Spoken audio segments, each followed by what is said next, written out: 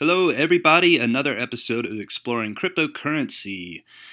Before we delve into more complex projects and concepts, I thought it would be a good idea to cover the primary cryptocurrencies that got this technology off the ground. So that would mean Bitcoin and Ethereum. I'm also going to be doing episodes on Ripple, Litecoin, Cardano, and EOS, probably Stellar. I've already touched on Tron, but today we're going to be going over Bitcoin. Now, episode 2 of Exploring Cryptocurrency also explored Bitcoin a bit, but that episode was a more general overview of Bitcoin and the blockchain. It was created for those of you who are really having some trouble understanding this stuff. I know it can sound pretty abstract, and especially if you're 100% new to this technology, I recommend checking out that episode as well. But today we're going to be covering Bitcoin head on. So, what is Bitcoin? Well, Bitcoin was created as a new kind of money, digital money, that can be sent from one person to another without the need for a trusted third party, such as a bank or other financial institutions. It is the first global decentralized currency. Now, I have to note, those of you out there who know a lot about Bitcoin, you're banging your heads when I say decentralized. I have to note that decentralized does not mean absolutely private. It's also not a static concept. One argument about Bitcoin decentralization today is that because only those with the resources to mine Bitcoin are able to, mine Bitcoin or validate transactions in the network, that the Bitcoin network has seen a consolidation of wealth and power. And we'll be looking into this a bit more when we talk about Bitcoin mining. Bitcoin was originally released in 2009 by an individual or individuals named Satoshi Nakamoto as a piece of software and a paper describing how it works called a white paper.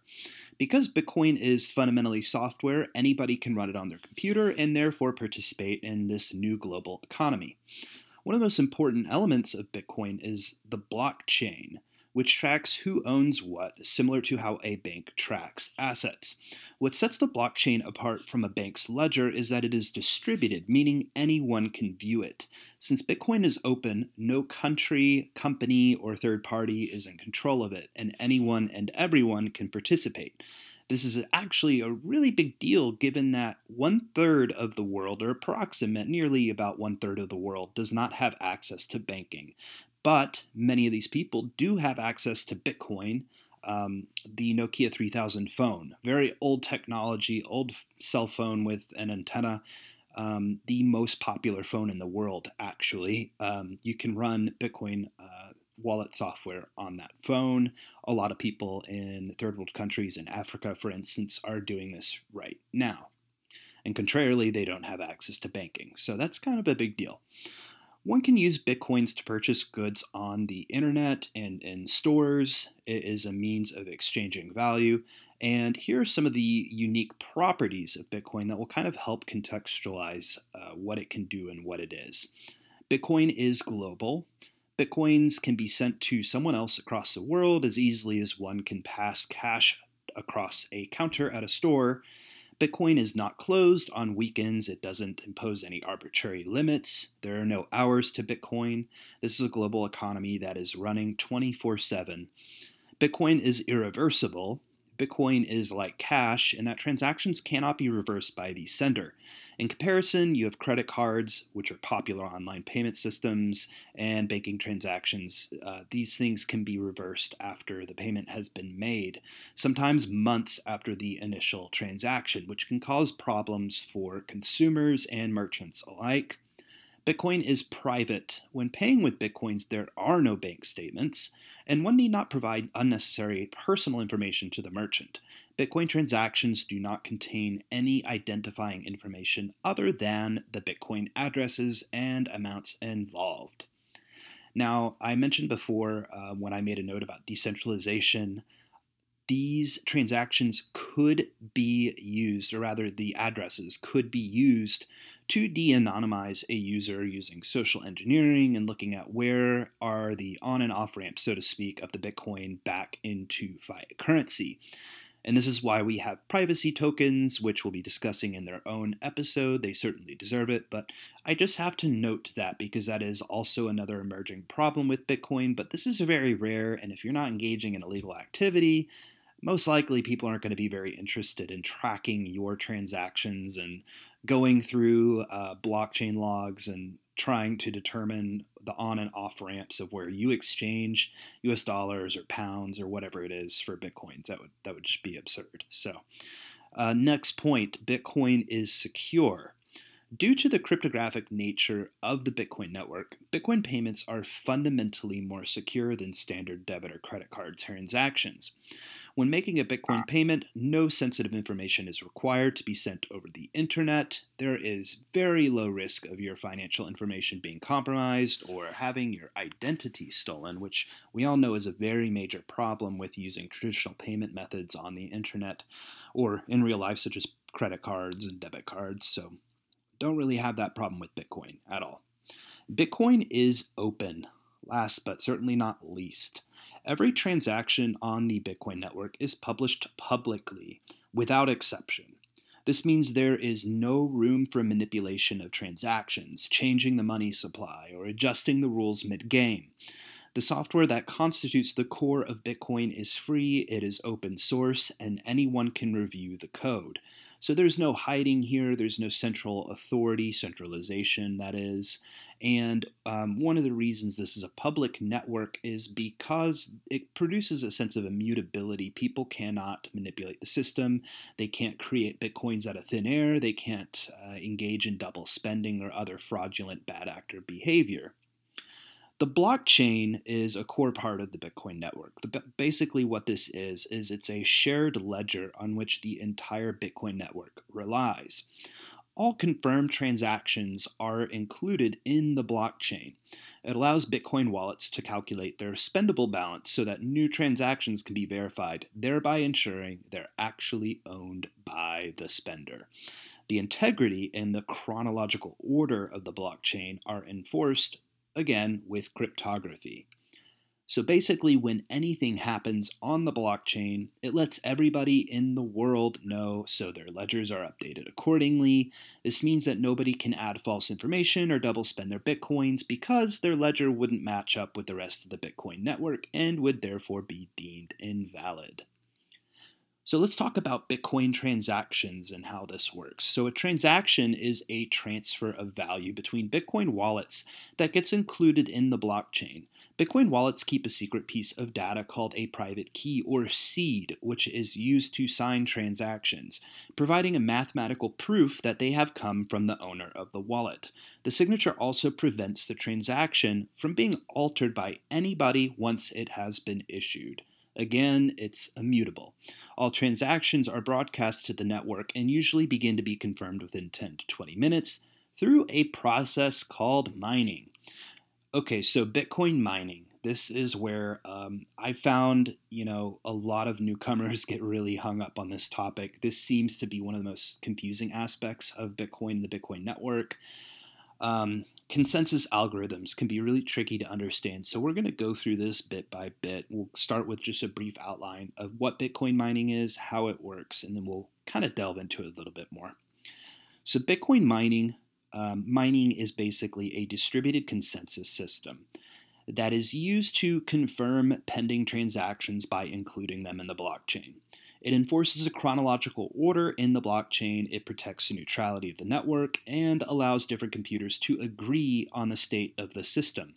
To be confirmed, transactions must be packed into a block that fits very strict cryptographic rules that will then be verified by the network. These rules prevent previous blocks from being modified because doing so would invalidate all the subsequent blocks. Mining also creates the equivalent of a competitive lottery system that prevents any individual from easily adding new blocks consecutively to the blockchain. The software does this so no groups or individuals can control what is included in the blockchain or replace parts, of the blockchain to roll back their own spends. So delving a little bit more into this idea of mining.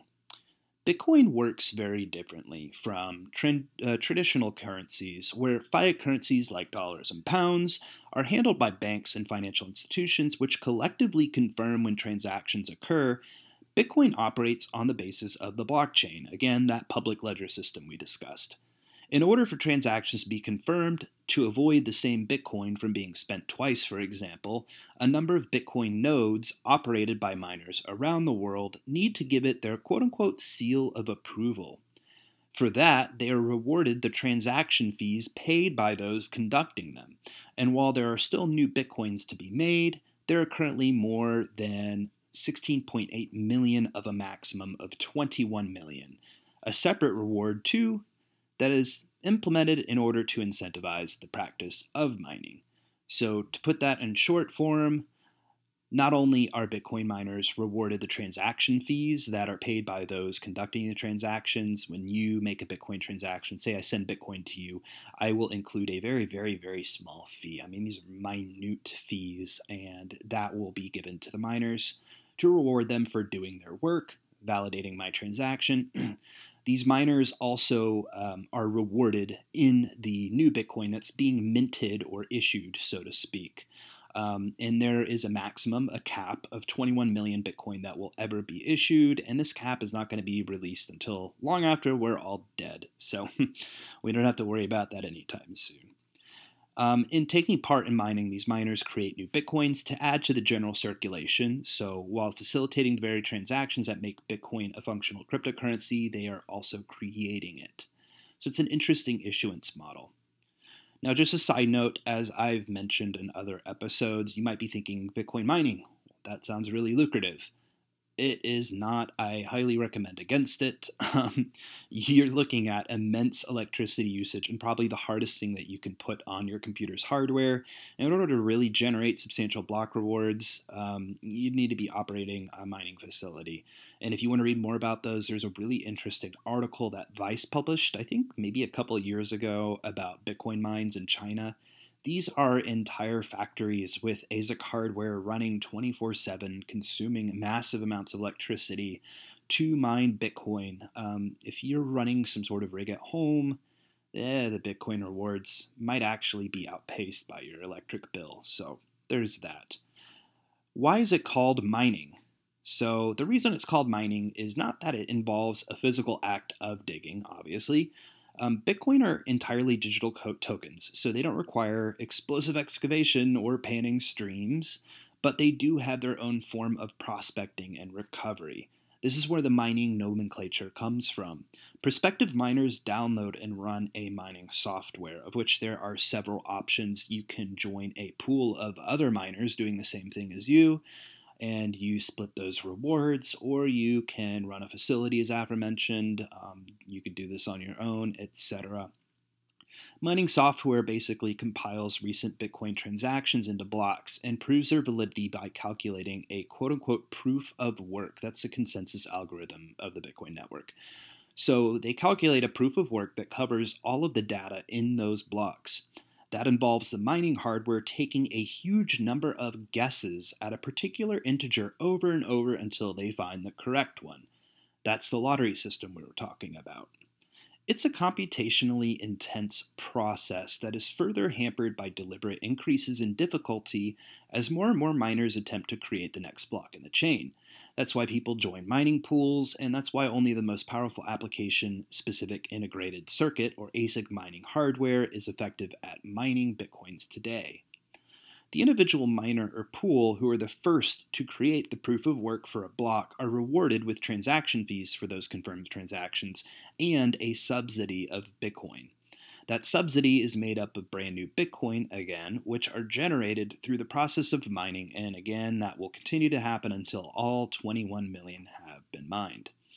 There is no guarantee that any one miner or mining pool will generate the correct integer needed to confirm a block and thereby earn the reward. That's precisely why miners join pools. It increases their chances. So there you have it, folks. That is the Bitcoin network in a nutshell, if you will. especially explaining the mining process. Because when I give public talks or I speak to individuals just one on one about Bitcoin and cryptocurrencies, it seems like the most confusing aspect for newcomers often tends to be the mining process. That seems to be the one that people get a little tripped up on. So hopefully that puts that into perspective. And before we depart, one really cool thing to note about the Bitcoin network is that the Bitcoin network is more powerful and expansive than any supercomputer in the world that exists, that has ever existed. In fact, given the task of Bitcoin mining, the world's supercomputers would be approximately zero point zero 0.01 to 0.001% of the Bitcoin network.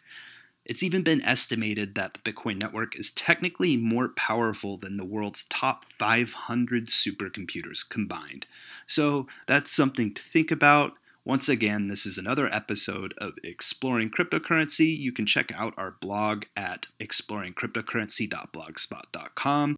And don't forget to subscribe on iTunes, rate this if you will, and if you would be so kind, share with others so they can learn about cryptocurrency and blockchain technologies as well.